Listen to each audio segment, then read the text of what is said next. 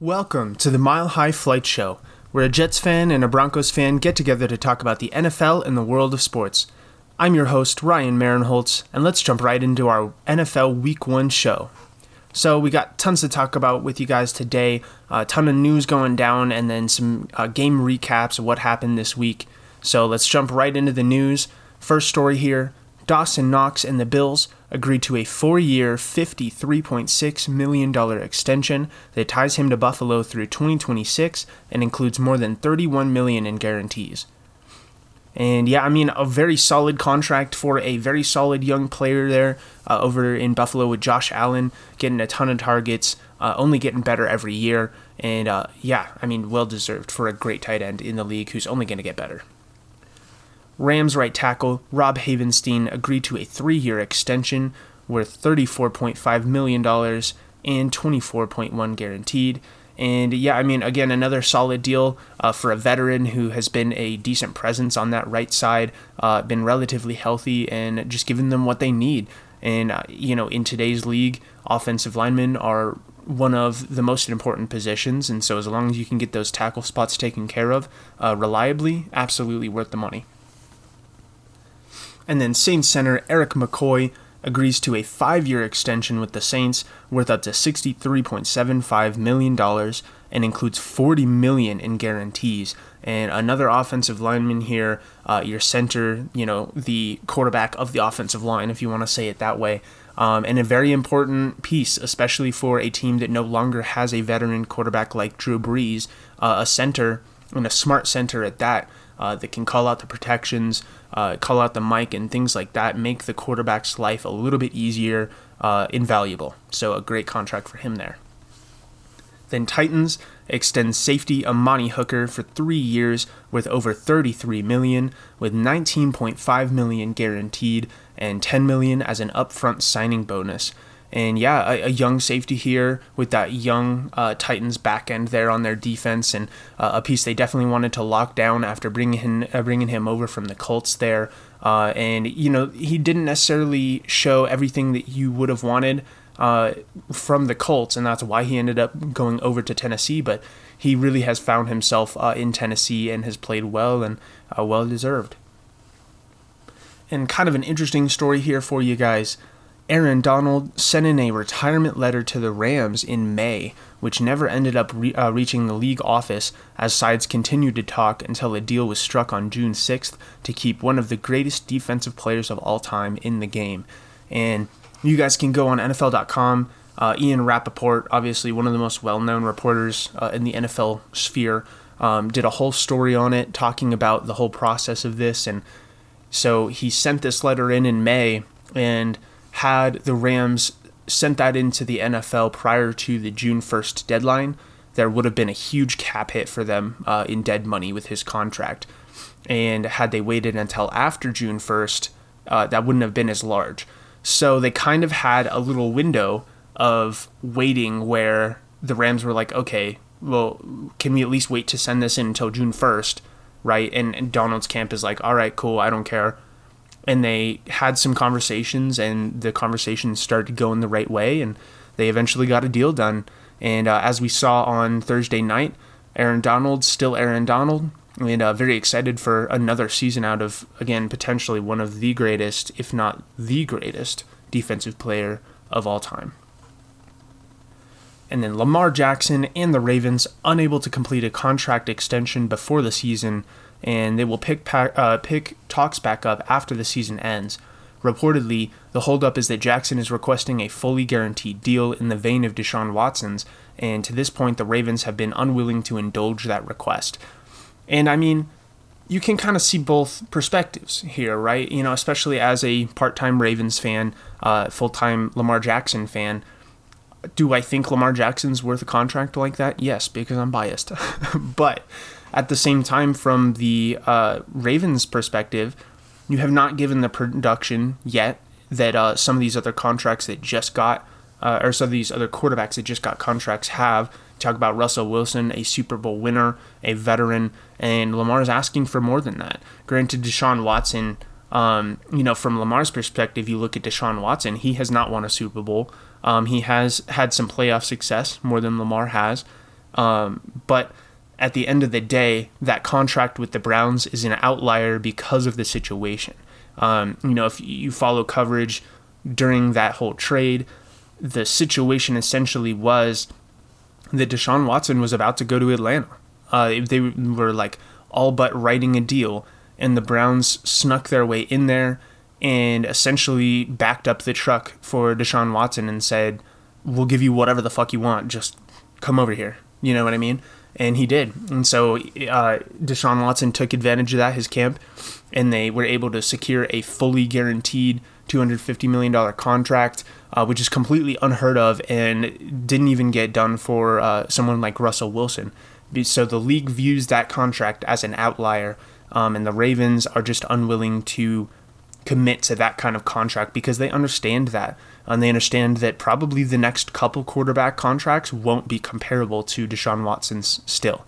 So we'll just have to see how that situation ends up going. I think maybe if Lamar really shows out this year and gets some playoff success, then the Ravens would be more willing to kind of overpay a little bit at this time. But I think, in my opinion, again, my biased Lamar Jackson fan opinion, I think it's worth it. And I think that if you surround him with the pieces, they just have not been healthy. When they've been in the playoffs, frankly, I think it's been more play calling than it has been Lamar's fault that they haven't won, but that's a whole different conversation. But, at this point, I do like the move from Lamar Jackson and his camp that they said they set a deadline, right, for that Friday before week 1 and said, if we don't get it done here, I don't want to think about it until the end of the season. He's focused on playing. He's focused on playing his best and obviously playing for a contract at this point. But I love the move from him to say, I'm not going to try and get this done during the season. Let's just play out the season. Let's see where it lands, and then we'll take it from there. I think that's a great move. In our next story, Darren Waller signs a 3-year, $51 million extension with the Raiders with $19.25 million guaranteed. And again, we talked about Dawson Knox, one of the better young tight ends in the league. Darren Waller is one of the best tight ends in the league, bar none. And he got paid like it. And that's a totally deserved contract. I wish he wasn't with the Raiders. As, again, a part-time Raven fan, it always hurts my heart a little bit that he's not a Raven anymore. However, during his journey, going off of the Raiders going off the Ravens and getting cut, was part of that and was part of his recovery and getting him to the point he's at now as a man, not only a football player. So very proud of Darren Waller and so excited for him to get that bag. And what a story. What a story. And then Jets offensive tackle Dwayne Brown put on IR for a shoulder injury, and he will miss at least the first 4 games of the season. Really unfortunate here for Jets fans. We did talk about Zach Wilson missing what is assumed to be at least the first 4 games of the season there, and so you're missing your quarterback and your franchise left tackle. But in that sense, I suppose it's better than not having him there and Zach Wilson potentially getting a worse injury without that solid left tackle presence. So hopefully they can come back together, be ready together, and then the Jets can pick things back up. And then guard Quentin Nelson agrees to a 4-year, $80 million extension with $60 million in guarantees. One of, if not the single best offensive lineman in the entire league. I don't think that's unfair to say. And so obviously a very deserved contract there. Glad he's there with the Colts and locked down for the long term, and $60 million guaranteed. Wow, good for him.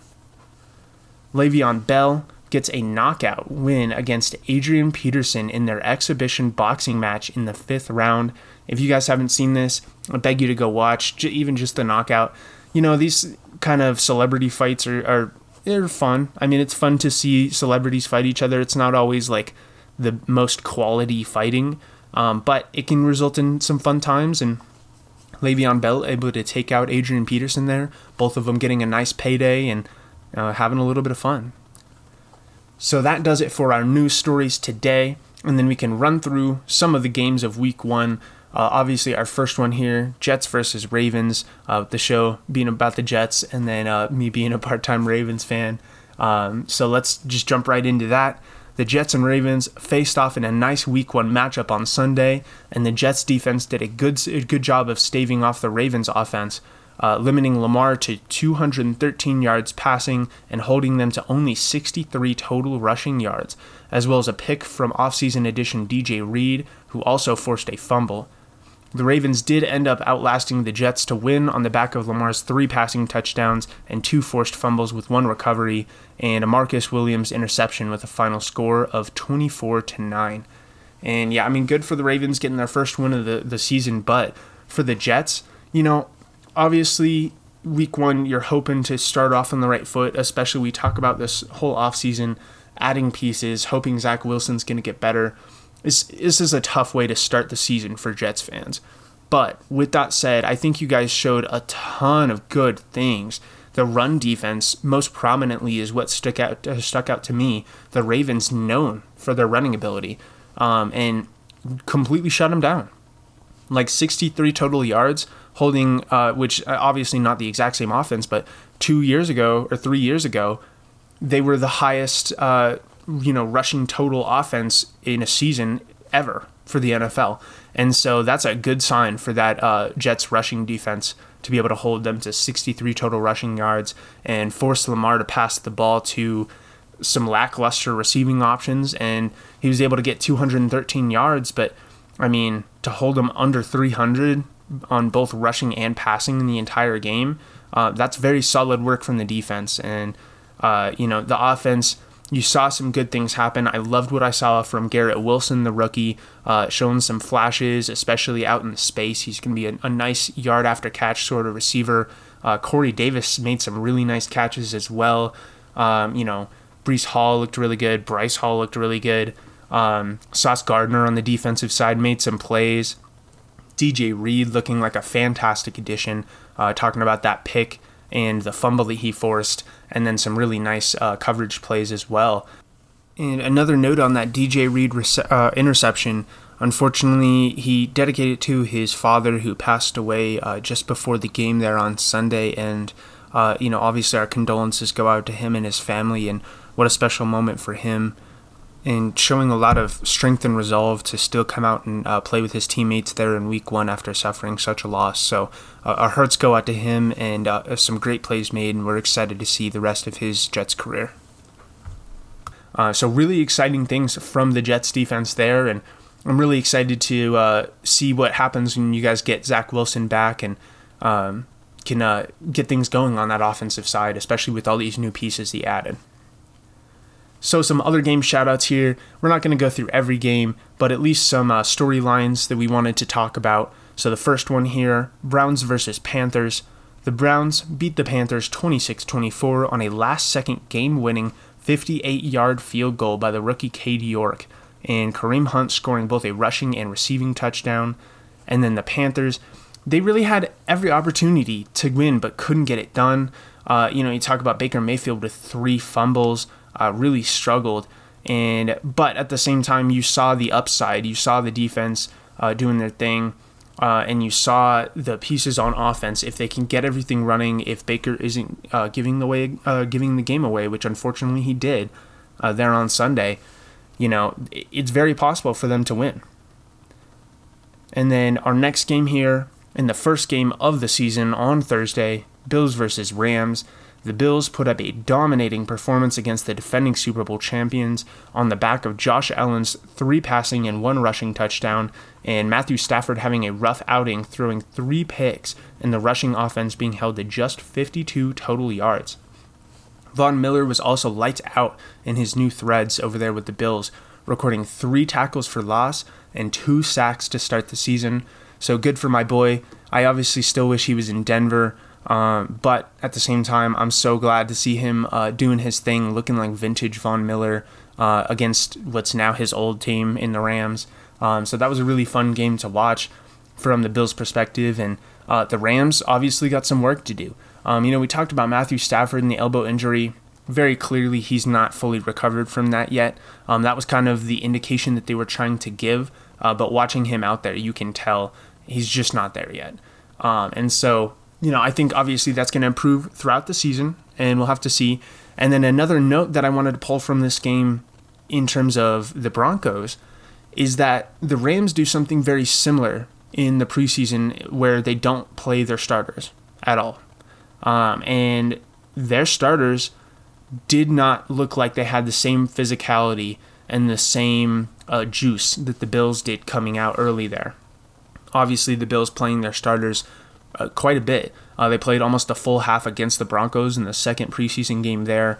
And so it does kind of shine through maybe some of the difference between those philosophies, and I'll be very interested to see if the Broncos look similar or if this was just more of a case of the Bills wanting it more, which I do think is possible. You talk about the way that their season ended last year. I think they're on an absolute warpath. They have a vendetta, and they want to get to that Super Bowl so bad. So I do think that could be part of it, but just something I noticed and something I will be very interested to see what the Broncos look like as well come Monday. And then our last game here that we're going to shout out, the Vikings versus the Packers. A very, very interesting one here. The Vikings win 23-7 in a stunning upset of the Packers, with Green Bay's lack of receivers having a spotlight shown on it, with Rodgers' top 4 receivers in the game being tight ends or running backs. And the Vikings defense had a great day picking off Rodgers, forcing a sack fumble and holding the running game to only 94 yards. And, on top of that, you talk about the Vikings offense going on all cylinders. Justin Jefferson had a fantastic day. I saw a stat. He had 11 targets, and his average amount of separation was 4 yards. He's giving Kirk Cousins college-level throws. He's that good. Like, Justin Jefferson is just absurd. And I'll be very interested to see how he continues to grow in his career, because it's like he was already breaking records as he came out in his first year there and only getting better. So, and then before we call it today, obviously we're recording this on Monday the 12th, the day of the Broncos game against the Seahawks at 6:25 p.m. Mountain Time. Could not be more excited to watch that, see Russell Wilson's debut back in Seattle, in his old stomping grounds. So very excited to see how that turns out, and we'll be sure to make a bite show after that game ends and recapping it there. So that is going to do it for us today. Of course, check us out on social media at Mile High Flight Show on Instagram, TikTok, and YouTube, and at MHFS Podcast for both Twitter and our merch on Redbubble. Thank you so much to everyone that listens. This has been the Mile High Flight Show, and we'll see you guys next week.